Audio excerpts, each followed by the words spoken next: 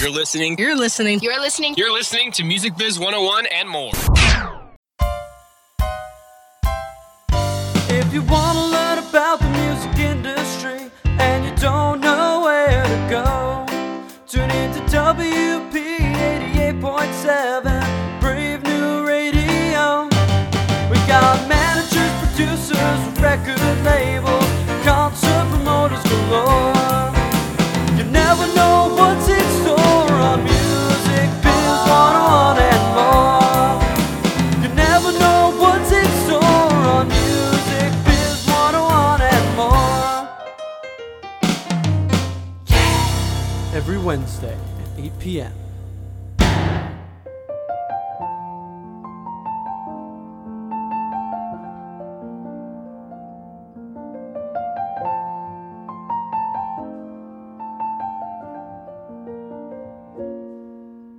Puts on the makeup and dresses to the nine, hopes to find a thing called love.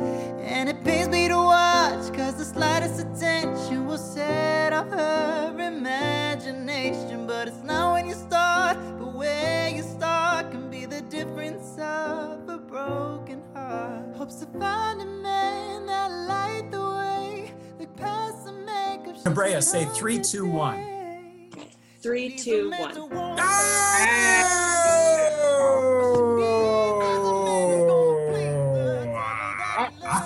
Here we are. 101 and more. I'm your Professor David Kirk Philp along with Dr. Esteban. Marconi Emeritus. That's right. Retiring very soon, so he will be emeritus in the Americas forever, and we're on Brave New Radio. We're very happy to have everybody listening to us and with us today. And we have a great guest with us today. Her name is Cabrea, and she is the director of Synch for Downtown Music. Hello, Cabrea. Hi, how's it going? Never better, never better. And Cabrea is here because of Tyler Buchanan, who recently graduated from the popular music division. All right, congratulations. Wayne Patterson. Congrats, Tyler. Thank you so much.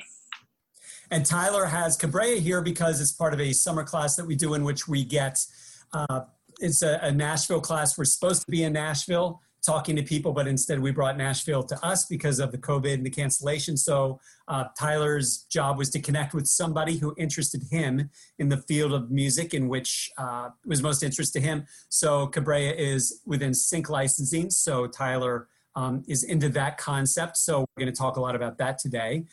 Before we do that real quick, we just want to make sure that our listeners are going to musicbiz101wp.com, sign up for our newsletter so that you are always aware of when this is available as a podcast and for all our other shows. Follow us at musicbiz101wp on Instagram, Twitter, Facebook, and of course the podcast available on iTunes and SoundCloud. Marconi, should we give one quick thanks?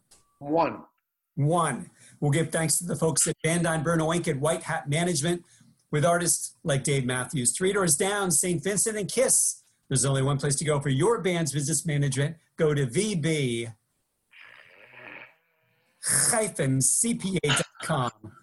when you are ready. Remember, listeners, that the University of William Patterson, our music business program, has been ranked by a fellow named Billboard as one of the best in the world. 3 years in a row, 4 out of 6 years, a winning percentage of 660. So Cabrea, now you know everything about us. We hope you're excited to appear on this awesome radio show. Tyler, do you want to give a quick intro to Cabrea and then start with your third degree? Yeah, absolutely. Well, as we know, you're the director of Synch at Downtown, and I know we're close on time, so I kind of just wanted to jump right in. I think most people would hopefully know what Synch licensing is already, pairing music to video and TV, movies, commercials, all that. So if you could, I guess quickly, we could do, who you are and what you do on a daily basis and how you got to where you are. And then after that, I'll probably dive in a little deeper questions on Synch. Yeah, of course. So thanks for having me, guys. My name is Cabrea Casey. I've been at Downtown Music Publishing for over 5 years now on the Synch licensing and marketing team. I would say mostly what my job is promoting our catalog and finding opportunities and negotiating those opportunities for sync licensing, whether that's radio, film, TV, ads, video games. It goes across all mediums, and it's always ever changing with the digital age. I mostly focus on ads and brands because I'm in New York, and that's where a lot of the advertising agencies are, and most of our film and TV and trailer work goes out of our LA office. I'm actually on a global team of 14. There's 14 of us that work creatively with the catalog. And then in addition to that, we have a licensing team that handles most of the negotiations, as well as papering the licensing and tracking and dotting all the I's and all that. So yeah, it's been an incredible journey. I actually didn't know what sync licensing was until I interviewed for my job and kind of found out through Downtown Music. I actually interviewed for an office manager position at Downtown Music Publishing before an assistant position opened up on the sync licensing team. And then that's kind of, I ended up getting that job, and then I've been able to grow with the company there. So it's definitely, it is a niche. I think more people understand what it is now. And, you know, you have your favorite TV shows and your favorite films, and people have name recognition with music supervisors, such as like Alex Pisavis. And so I definitely think there is a collective knowledge of what we do, but it's still, you know, I didn't know what it was when I was graduating college. And then kind of finally was, oh, that sounds really interesting. I was a film student. I was a film producing major, and then didn't want to move to LA and loved music, and actually got an internship and then started working at a music venue, and then kind of carved out my path from there. So I guess leaning more into how you landed the job, I would ask, because most publishers have a business marketing sync team and a creative sync team. So maybe you could talk a little bit about what are the criterias to get into each of those and the differences between the two?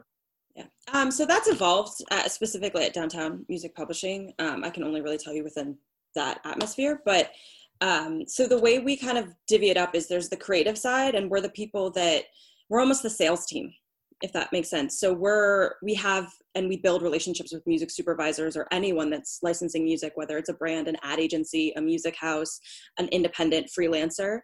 And so it's our job to build and maintain those relationships, seek new people that we can be talking to, make sure that they're calling us up anytime they want to license music, so that we can at least have one of our songs in the ring for every opportunity that's out there.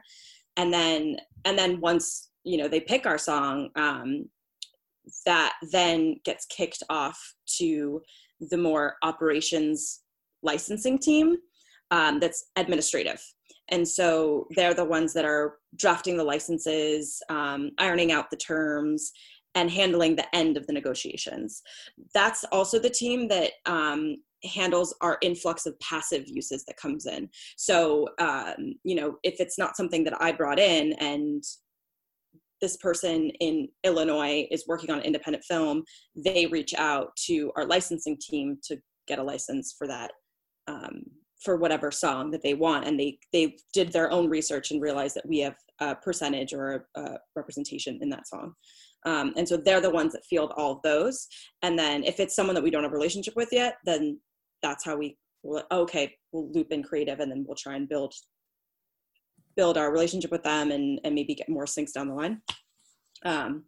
But so there is a distinction.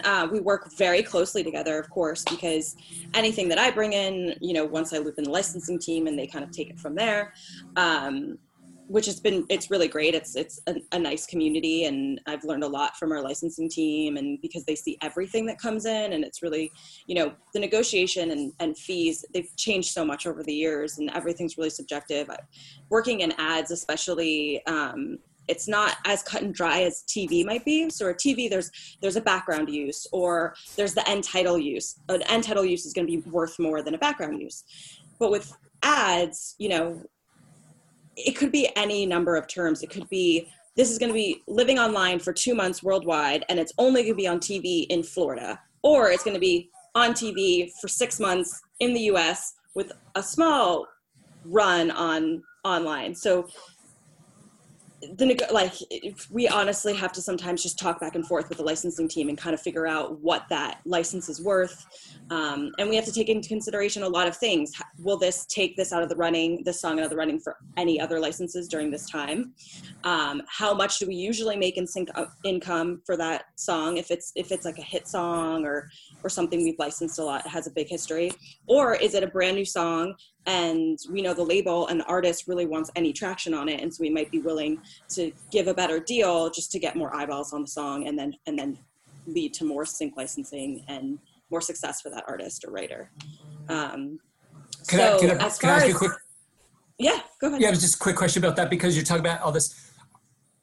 Are you just dealing, and this part maybe I just missed, are you just dealing with the catalog in which you own 100% of the song, of the publishing of the song? Or, because there's so many songs now, like when you talk about hits, 6 writers, 6 different publishers. So how are you juggling all of that? Yeah, so I work with every song that we have, even if we have 5% of a song. I can pitch and license on behalf of that 5%. And then we also have 100%. We have a lot of songwriters that are also artists that write all their music. We have writers that write music for Synch, and might send that over as 100%. But a lot of what we do is these portions of hit songs, or this writer collaborated with that. I mean, that's what's so great about working at a publisher is, we might sign a writer that's writing with 3 different artists, and then you have 3 different songs on the charts that are very different, and you can be working with a wide range of things as opposed to something very specific to one artist project. Do you see like a competition? Like you said earlier, if you license a really popular song, is it like off the market for any other movie to take that, in like the same month or 2-month period or something like that? So some licenses will require exclusivity, and at least in the ad space, what that means is the ad will say, I want exclusivity for the brand category. So if it's a mobile phone, if it's T-Mobile, then they're going to want exclusivity while that ad is running, from Samsung and Apple phones and all of that. That can be built into the license. Even if it's not built into the license, at least in the ad space specifically, brands aren't going to touch it if it's a competitor is using a song during that license. And I've absolutely had things fall through because, one brand licensed a song, 5 years later, another brand wants to license it, but that brand feels that the previous licensor is a competitor and they don't want to use the song. So it all depends. And then some people don't care. And especially if it's a really big song, then it's like, whatever, this is going to run for 2 months and we want to tap into the cultural clout of this song right now. And if a car and a credit card are using at the same time, they might not see that as a problem. It just all depends on what the brand wants to do. And with films, I think it's a little bit different because there's not as much direct competition. And when we license something for a film, it's typically in perpetuity. So that film will always live with that song. And so we would never grant exclusivity for a film for perpetuity because that just takes that song out of the running forever. Okay. Do you guys see more indie than hit songs, or is it a good mix, or is there any sort of balance there? It's a mix. It's definitely a mix. I think so ads, I would say is our biggest revenue for Synch. It brings in the most amount of money because of those big hit licenses that are the 5-6 figure licenses. As far as quantity, it's more indie music. So you get a lot more licenses, but for a lot less money, and then they both kind of even out in a way. But I would say the hit songs, what we're looking at, what can make the difference between one year and another is a big hit song. It's when we license Motley Crue for a Super Bowl spot. That is going to make such a big difference in our numbers and for the company than, 10 licenses from independent artists. Right. Okay. But we see both as, especially the way I look at it, I think both are important. And those 10 licenses or that one license for an indie band can bring them from here to it can make them have a step up in their career, and it can, give them more viewership, better audience, more recognition, and it can also lead to more syncs too. That's the other thing. It's like it works on one song, and for one brand, another brand that's not a competitor might say, oh, I want to license that one too. And it just makes them band more money, and it's those indie artists that need the money, I guess, right. the most. Yeah. So where do like composers fall into the mix? Are they like a competition for you? Like, do music supervisors go straight to composers, or do you license for them? Yeah, so in the ad space, there's absolutely a business for work for hire composers, and there are a lot of music houses that do both, where an ad agency might go to the music house and have one of their composers compose something original for the brand, and then the brand owns it. It's a work for hire. They also, a lot of music houses will do supervision. So I still work with them all the time and consider them a client of ours. Our composers, and what I'm fine, so because we're a publisher, we do work with composers. And so if you want, Sanagold to write a song for your ad as Sanagold, you have to come to us. And more brands are willing to give up the owning of the copyright to have the cultural clout of an artist writing the song original. So that's so we do tap into that world. It's just a little bit different. If a brand wants to own a piece of music and want someone to create it, they're going to go to a music house, and we're not interested in that, and we're not really interested in that business. But if a brand wants something original, I worked on something where White Denim, which is this band from Austin, Texas, we licensed one of their existing songs for Nintendo, and then they loved it so much, they're like, would they write something for us for the next one? We said, absolutely, but if you want their name on it and we're a publisher, they have to keep all the publishing. And they're like, that's totally fine. So we definitely see it a little bit more now, but it usually is attached to, they want an artist or some sort of name composer to write the song, and they can tap into that cultural clout, and thus giving up owning the music and the copyright for their ad. For that White Denim deal, did the video company call you, or was that an outgoing pitch from you to the video game company? That was something where we were working with the agency, and because the agency and the brand felt that the first license was so successful with a song that was from their album, they kind of brought up, hey, do you think that they would be interested in this? And we said, absolutely. And then kind of went back and forth with the revision process, and then had the guys write it. So it was kind of a mix, but it did come from the agency kind of asking that additional question. And what we're always trying to do is, we have a lot of writers, especially right now, because a lot of people are home in their studios, that are absolutely willing to create original music. It's just about catching them at the right time in their tour, in their lives. And so that's definitely something that I found, especially maybe the past 3 years, that a lot more artists are interested in creating originals. And that goes for film and TV as well, not just ads. We're seeing more and more of it all over the spectrum. I know you guys are a big publisher, but do you make like a lot of active efforts still to make your catalog known to new clients? Like, what is your process of searching out new clients? It's a good question. So there's a lot of different ways. Sometimes with a brand new client, if you're going into an agency and there's a new head of music production that you haven't met yet, we might use our hit songs or our more recognizable artists as a shoe-in to the door, and also say, but we have a range on our roster, and we can work for many different budgets and ad types or things like that. We also, in pre-COVID times, I spent a lot of my time taking music supervisors and licensors and anyone from a brand to shows to see live music, because I think that's the best way to get someone to actually really listen to the music and walk away knowing it, and then they might want to work with them later. We also throw showcases every once in a while. We have marketing mailers that we send out to the music community.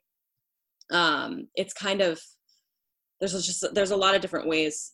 There's the more subtle and come to the show. And then there's also just, hey, can I have a meeting? Here's a bunch of our music. It all depends. And I think Downtown Music Publishing has grown its brand. I mean, especially since I've been there, we've really become like a big player in the independent publishing world. And so there is a lot of name recognition, at least in the US for us. And even more like globally, we're getting more recognition as well. Gotcha. Okay. I've heard about those showcases, but I'm not really sure what they are. Could you talk about those a little bit? Yeah, I mean, it can be anything. I think, especially in the film and TV world, we might have a songwriter come in, go to a studio, and perform a few songs for people in that office. We do that at ad agencies too. I think it's sometimes harder to get a direct license out of something like that, but it is a really good way to build recognition of a upcoming artist within that company, within those brands. I threw something for Halloween with a music house. We partnered up and we had this band Heinz, who are from Madrid. They dressed up as the Beatles and we threw a Halloween party and they performed for people. So we've done things like that. I did a showcase with Rye, who is a Canadian artist from Toronto who lives in LA now. But we kind of did a cocktail party and we had a bartender come in and create 3 signature cocktails with rye whiskey for each song. And we played the songs and then had a dialogue, which I moderated with Michael Milosh. And it was just this big dinner party and anyone could ask him questions. And I felt that that was my favorite showcase I've ever been on. And I think it had the most lasting effect and people that were there really enjoyed it and felt like they learned more about the album and they got to know him and his creative process. And I think it really resonated with everyone that was there. So it can be a number of things. Gotcha. It's just creative ways to get people to come out and listen to the music and walk away actually getting something out of it. And it means that they'll be thinking of them when the next project comes around and it's top of mind. Mm-hmm. Could I ask a quick question going back to portions of songs? Yeah. Because just sort of how you do it up. So if, let's say you own 5% of a song and you want to, but it's a good song, it's a hit song or something that resonates with you. Are you going to the 4 or 5 other publishers and saying, listen, I'm pitching this to the Gap or which is probably going out of business, to Jeans or just some brand? So don't do it so that we aren't stepping on each other. Or how are you communicating with the other publishers representing the other portions of that song? So usually the communication comes after a supervisor is interested. So I pitch the song and then they come back and they say, hey, I really like this song. Do you think it'll work for X amount of money for X amount of terms? And then we absolutely, sometimes work together with the publisher to figure out what's going on. Sometimes we don't. It all depends. Usually, I think there's kind of this understanding that, if a major's on it and they have the majority, we'll kind of see what they quote, because it doesn't matter what we quote, they might overquote us or. Right. It all depends. I think as far as multiple people pitching the same song to the same person for a hit song, that's never seen as a problem to us because sometimes that's what it takes for that to push it over to the license, because that supervisor might say, okay, 3 people sent me this hit song. So now I know that at least these 3 publishers are cool with this budget range I gave them. And they might feel more confident to then push that to the client. Okay. And then, let's say, so if it's through an agency and 5 companies have the publishing, the agency knows they're cutting a check to 5 different companies publishing. Yeah. Mm-hmm. Okay. And obviously if they're getting the master, there's the one check to whomever owns the master as well. Yeah. Okay. Yeah. And when we're negotiating the license, when it gets to the point where the supervisor's interested and they're going to present it to the client as this is exactly how much it's going to cost, what they do is they go out to all the rights holders and get a number from all the rights holders. And the way we quote is everything's MFN, which means most favored nations. So that means if I say something's going to cost $50,000 and someone else says it's only going to cost $40,000, the client will then say, okay, we can afford 50. And then that means everyone on the publishing and the master is going to be 50-50. And then it's prorated from there based on the percentage that each person has. Right. So it's always going to be most favored. So because I quoted less than someone else, if that's what it gets cleared at, then we're still going to get that amount of money. if that makes sense. It's kind of, Yeah. In a way, it's a positive thing, just because if you do under quote, you know, what the market value at this point in time is for that song, you almost have a buffer in that maybe it's the master, you know, recording owner, because of MFN, is going to say, no, it's worth this, and you're going to get it anyway. So that's kind of a neat thing that's built into your part of the industry. Mm-hmm. Mm-hmm. And we talked to an agency last week, and we were asking them, what if they can't find one of the publishers? You know, if 6 publishers own a song and they can get in touch with 4 of them, but they can't get in touch with number 5 or number 5 and number 6. And this needs to be clear, because you can then talk about the speed with which sometimes you need to clear a song. And we were talking about, what if we can't get in touch with somebody and we have to do this really quickly? Have you ever been through that type of situation? Yeah. It can be very stressful when something like that's happening. Absolutely. Whether it's, you know, someone that's not even with the publisher, it's an independent writer, and, you know, you're calling coffee shops, or like you track down their sister and you're calling them, and they're in Spain, and all you're trying to do is just get someone to answer the phone and say, yes, this is okay. That absolutely happens. And it definitely happens with maybe like older catalog, where things aren't as buttoned up, and, you know, they had someone in the room, but that person never signed a publishing deal. And so it's just their number that was old, that's on the PROs. That absolutely happens. You know, you also get a publisher that just isn't answering, or, you know, there could be time zone issues. It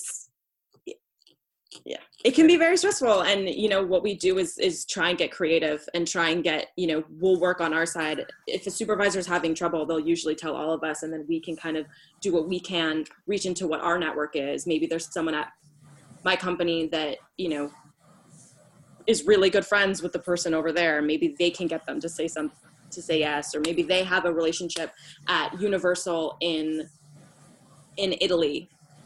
Maybe a sub-publisher of ours has a relationship at Universal in Italy, and we can ask them to put us in touch. We have to get creative, and but also a lot of deals die because of things like that too. It's very heartbreaking when it happens, but it does happen. Do you know what Sync Tank is? Mm-hmm.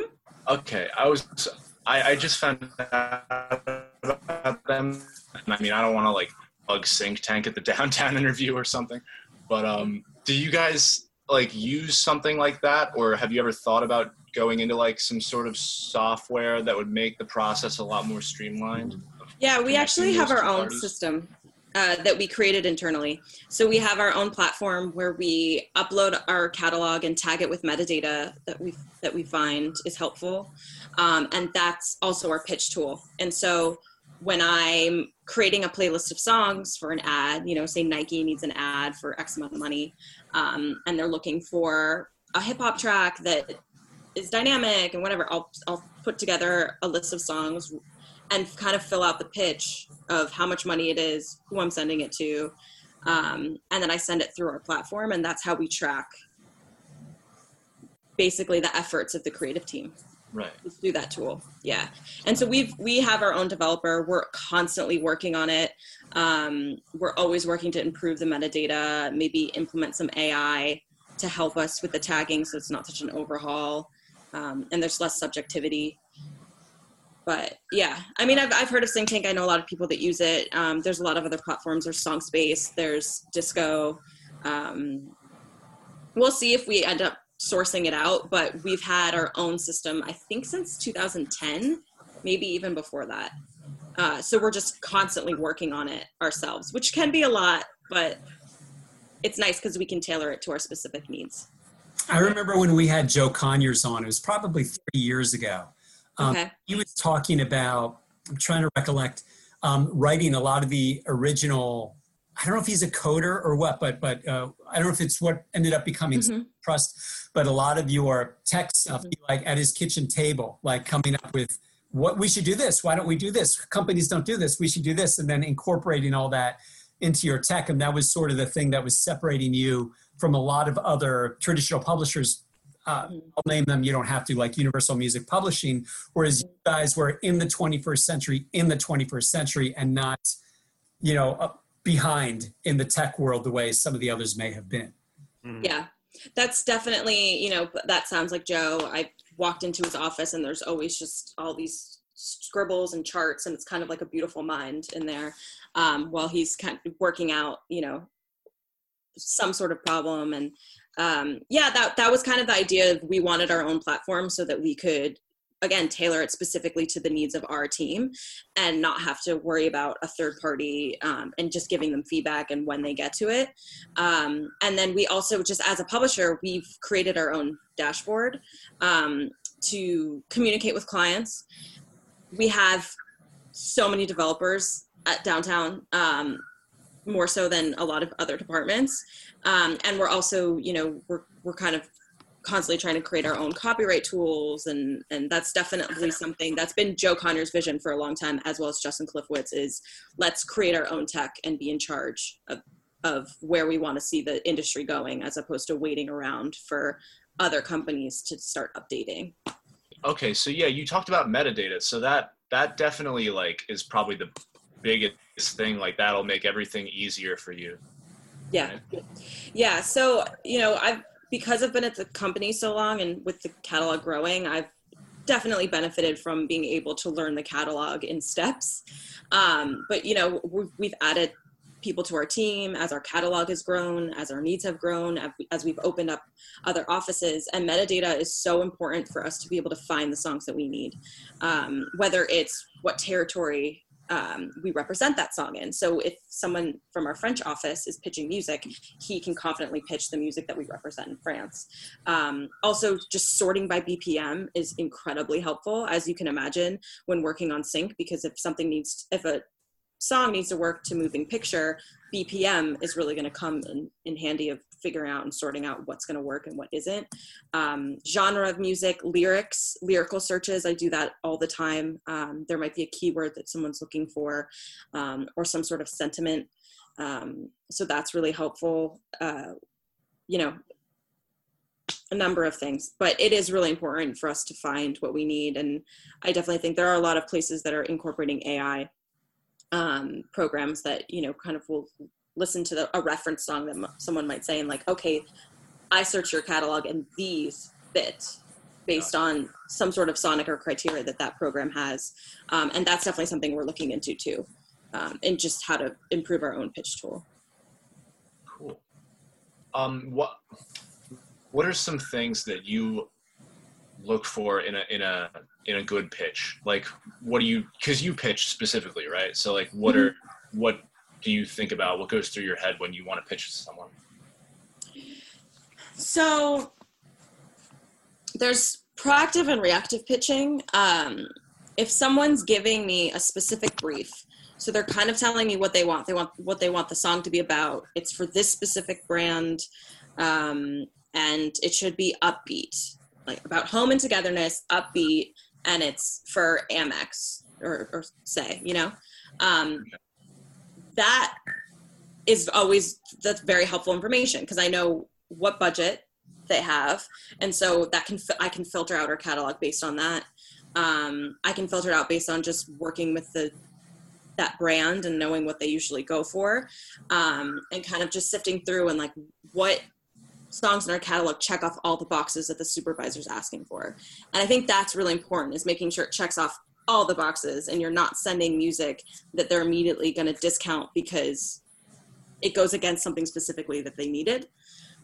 As far as proactive pitching, it's really just what I do is I look at what that client of mine has licensed in the past, what brands are currently working on, and what's the musical tone of voice of that brand.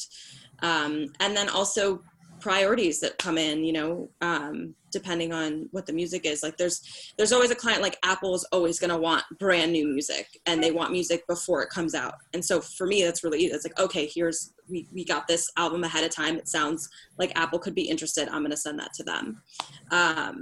It all depends. It's really subjective. But I think also just for a publisher, because we get we get our biggest licenses based off our hits. We're also constantly looking for refresh, like new covers or reimaginations of those songs.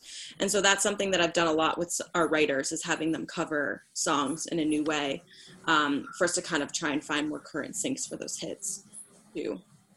Gotcha. It's hard to give you one specific answer. It comes in all different ways. But I think the best way to pitch music is always put yourself in the shoes of who you're pitching it to, and kind of really try and take out your own point of view and what your priorities are, and think, what do they need right now? What could they be licensing right now? And send them that music and not anything else that's going to cloud what they could really use. Gotcha. What are some of the common places? I mean, obviously the common places that you do licenses for, ads and TV and film. Do you see any like weird ones or new ones coming up in the future? Like, I don't know, I've heard of people licensing like just a lyric if they want, I don't know, if they want like a little girl to sing a lyric of this song in a commercial or something like that, like weird new stuff. Yeah. So that specific example does happen a lot. And in that sense, you'd be licensing just the publishing of the song, and you wouldn't license the master because someone's going to sing it. And we call that a visual vocal. And that goes into how the pricing of the song as well. As far as new mediums, podcasts, we're seeing a lot more. We've had songs that have been licenses to themes of podcasts, or some cues and things like that. TikTok is now finally having any branded content needs to actually license the music. That wasn't happening before. It remains to be seen if influencers will be held to that same standard, but now a brand cannot put out a TikTok with a song without licensing it.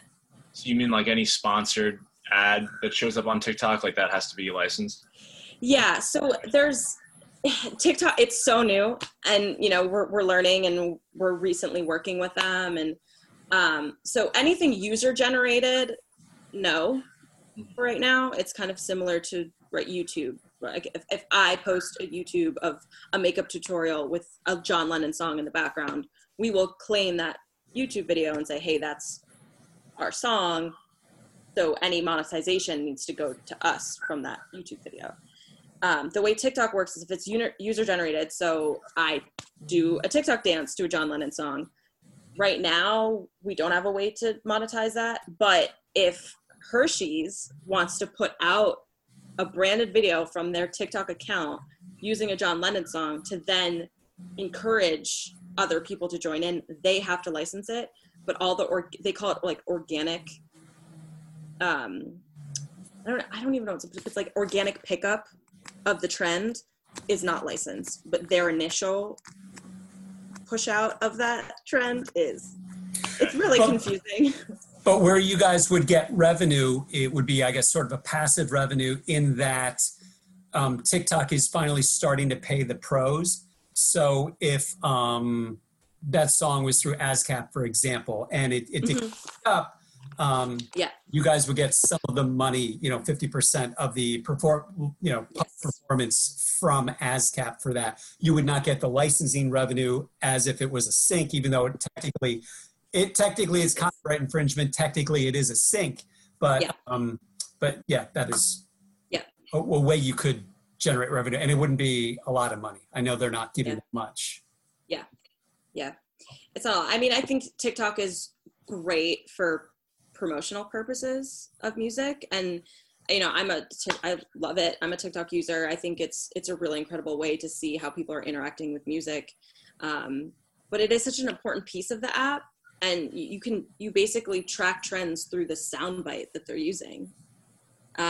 So we'll see. I think there's work to be done, and we're definitely in the negotiations and advocating for our songwriters to get more royalties and see more monetization from it. But right now, the big win is that brands have to license the music and actually do a sync license, and we'll see where it goes from there. Gotcha. I want to talk a little bit more about how artists bring in money from this. So like, do licenses represent like really good passive revenue? Like, will they collect that money for all time, or are a lot of them just flat rate? So the big fee is the upfront fee. And they're going to get a percentage of that upfront fee based on the percentage that they wrote of the song. And then we'll take, if I brought in the opportunity, we'll take maybe a bigger slice of what that percentage is that then goes to them. If it's passive, then they get, we take a smaller slice of that. So they get, the biggest chunk is the upfront fee. But there's performance royalties that come on the back end. So if it's a TV commercial that's playing all the time for a year, they're going to see a lot of performance royalties on the back end of that. So if it's a TV show that's syndicated, they'll see a lot of performance. If they land a theme song and maybe the initial fee isn't as big, they might see, if that TV show keeps getting picked up, they'll continue to see the royalties on the back end of it. So there's definitely a lot of room to continue to make money from a sync. But what we try to always, we try to always negotiate for the best upfront fee as well. Right. It's a really case by case thing. It really depends on like the sustainability of the, the ad or the TV show episode, whatever it is, how long it's going for. Okay. But even so, if it's something like, let's say, it was the theme to Grey's Anatomy going back 10 years ago, How to Save a Life. Fray? The Fray, yes. It was the Fray. It was the Fray. No, you're right. But so a cool thing is you guys are almost like planting seeds, because let's say it does get in that TV show or that commercial, and we hear it a lot. Hopefully now radio picks it up, and that's where, and if it gets on one of those formats where it's in rotation, like a 106.7 WLTW, where it's in rotation for a year. Again, that's a great way for you guys to get performance royalties for a long time and a decent amount. Yeah, absolutely. And that's also, that radio pickup is a big thing about when we're pitching new singles, where a new album's coming out, and we might, pitch something that we think is a good opportunity. We think the placement, whether we like the brand or the TV show, it aligns with who that artist is. But we also might, give a little bit of a break on the fee, because we know that it's in that artist or that songwriter's best interest for that to happen, because it might get picked up on radio, or it'll be on radio a little bit longer. It'll get picked up for a second run. So that absolutely happens. So I guess I have a few left to close with. Real quick, I just want to hear about like what's one of the best deals like you closed, like you personally, the one, I don't know, something that you saw was really good. That's hard to I would say, as far as monetization, there, Royal Caribbean licensed a song from one of our artists, Mapai, called Million Ways to Live. And she's awesome. She was on, we've represented her since like the very beginning of the company. And that was really exciting because it was a big TV campaign. It was one of my first big TV campaigns. I think the first licenses was in 2016, if I'm remembering correctly. And they've just picked it up year after year in other territories, maybe not just in the US. And so as far as we call it like the gift that keeps on giving, or the evergreen sync, where the brand, the song connected so perfectly with the visual and for what they wanted to communicate that it was hard for them to beat it for other smaller content or other TV runs. And so they just kept using that song. So I'd say that's definitely one that has been a big deal, and it definitely strengthened my relationship with Royal Caribbean and the people that work at their agency. Another one, as far as just there's a Shirley Bassey song, This Is My Life, that was written by an Italian writer that we represent through this company, Curci. We represent them in the US and Canada, and it's a beautiful song. It's a powerhouse, and it's one of my favorite songs in the catalog. And I landed it in a Sephora campaign that featured LGBTQ plus actors from all over the spectrum. And it was a really, really powerful ad about inclusion within, the community, but also especially makeup. And that for me was a really big moment, because I really believed in what the ad was saying and the content that it was pushing. And the song was so good, and it was this old Shirley Bassey song from an Italian writer. So I thought that was really cool, because it felt like a gem that got dusted off and put forward in a really meaningful way. Cool, very cool. What would you say that you guys are looking for in someone hoping to get into the sync department? Like, I guess you could talk about creative or marketing side. Like, what sort of specific things do you look for? Yeah, so it can be such a roundabout way. I think as far as the creative team, which we actually, creative and marketing are the same team, and then we have the administrative team, okay, gotcha. is the way we differentiate it. As far as the creative marketing team, our job is so heavily placed on our relationships is the most important thing that we can be doing. And so it's building those relationships, and it can be kind of a hard industry to break into, because it's one of those things where it's like, well, if you don't give me the opportunity to build the relationships, and I'm not in a position where I can, then how do I build those relationships? But it can come from a roundabout way, whether, you know, you're starting at a small company that just needs more help. That's what happened with me. I was an assistant, and we had a much smaller team. We were a team of 4. And my boss, Jed Catrancha and Jimmy Park, just completely took me under their wing and started kind of handing me clients while I went out and was able to work on those and learn from those, and then go and create new relationships. That's definitely a way in. There's a lot of entry-level coordinator positions on sync teams that are kind of the people that, at least at our company, was like ingesting the music and tagging with metadata and helping build those playlists. That's absolutely a way in. Also, from the other way, if you start doing administrative, you'll learn the quoting and you'll learn what songs are worth. And then with that knowledge, you can maybe move into the creative world. And because you're on the administrative team and you're working on these licenses, you do build your own relationships with the people that are clearing the music. So that can be a window in as well. It all depends. You know, I was working at venues and was freelance writing for blogs before I was able to get an entry-level position on the sync team. A colleague of mine who also works on ads on the East Coast with me, Caitlin Howery, she was working at a law firm before she made her way into music. So it can come from, you know, all different venues. I think what's the most important is just, if you really want to work in the creative field, especially in sync, go to things. Go to shows, go to any mixers, there's panels, there's lots of panels. There's some really like foundational mixers that happen every year. There's also more casual ones that are kind of driven by the sync community. Anything you find out about, just go to it and meet people. Mm-hmm. And be out and about. This is obviously hard to tell you during COVID times, but after COVID, yeah. Just be out and about. And that's honestly how I was able to build my career. It was just going to everything. Anytime downtown at a show, or anytime anyone invited me to anything, I went for the first 3 years of my career and just met as many people as I could. Gotcha. Okay, cool. Yeah, and I guess speaking about COVID, I just have one more thing. Where do you see like sync really taking over and like digital revenue really pushing forward and gaining a lot more traction in the next, I don't know, like 6 months to a year? Do you see sync? Yeah, I think sync, you know, the slowdown we've seen in sync is more because of productions being halted. And that's definitely, TV has felt that. But, you know, LA just opened up TV productions, I think, this week. So that will pick up.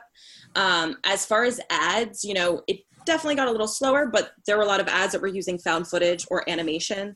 There's a lot of workarounds with COVID. And I think what's lucky about sync is it is consumed digitally for the most part, you know, whether it's on TV, like ads, film, you know, people are still ingesting content and podcasts. Mm-hmm. And as far as like, if content is still being created, it's always going to need music, and we will be there to license the music. It's really what we've seen the stall is more just because of production issues. But once that picks up again, then I think there's going to be even more opportunity because people are really ready to get to work and create more. Gotcha. We're all content starved right now, or overwhelmed. It depends. In 60 seconds, can you explain how related to A&R you are? Because a student asked me today, said, I want to go into A&R. And I mentioned we were talking to you today and how you're not signing artists to a label, but you're still in A&R. Can you briefly kind of explain what you mean by that, or what I mean by that? Yeah, so we work very closely with our A&R team. Our A&R team are the people that are signing the writers and setting up co-writing sessions, and they're really like hands on the ground with our current active roster, whereas we're working across the whole catalog, including non-active writers or estates. But I would say, we're constantly working with them when they're thinking to sign something. We look at it and we say whether or not we think we could sync it, whether it would work in this media type or in that. When they're pushing singles to us, we can let them know if we think that we can find a placement for it. There's that. And then we also, I would say the closest thing we have it's not necessarily A&R, but we do work with our writers to create music specifically for sync. And we work with our writers to create new masters of our existing catalog. And so that would be, where we would kind of A&R the creation of new music or new masters. But we do have a completely separate A&R team that works as a more traditional publishing A&R. Right. That's but we get a little taste of it, and we definitely do have some signings that we've signed because of sync, because we know that they will be good in sync, and that's something that we kind of take over that relationship. And it's not necessarily, it doesn't live with A&R because we sign them for our specific purposes. And I also mean, you're the curation side of A&R. A client to us, we need this type of music, beats per minute. Now you are going, you're the A&R person, mining your catalog, finding the right song their need. That's also what I meant. Yeah. It's like creating connections and matching this person's need with this person's need. And we definitely have, if an ad campaign is saying like, hey, for our new back to school campaign, we really want to help break a song. We're the ones sending, okay, this is our music that's coming out in September that makes sense with your brand. And then we can kind of create that connection. It's like, awesome, I want that new Republic single to be the new Jeep spot or something like that. There's definitely, I think to be successful publishers, we need to be working for writers in all facets of the industry. And so, with A&R, we're making sure our writers are in the room with producers or other writers and getting the cuts that they need, or just getting the help that they need to finish a record. And then it's our job as sync people to help get as many eyes on that song as possible and to help, push it to other mediums so that it can bring them more revenue to create more music, but also bring them a step up in their career if enough people see it and it really connects. Well, Cabrea, you really connected with our listeners today, and we appreciate you spending this time on our radio show. And Tyler, thanks for pulling her aboard and making this happen. Absolutely, Cabrea. Thank you so much for coming. This was great. Thanks so much for having me. Yeah, we learned a lot. Yes, very educational. So thank you, Cabrea. Dr. Esteban, thank you for being on the show with us today as well. And certainly you too, my colleague. Yeah, tried to bring my A+ game for Cabrea to really impress her, make her love all. Yes, you were unbelievable. That's right. So we should say goodbye to our listeners, but at the end of every show, we don't say goodbye, nor do we say hello. What do we say, Dr. Esteban? Avida. That's right. We say adios. Avida.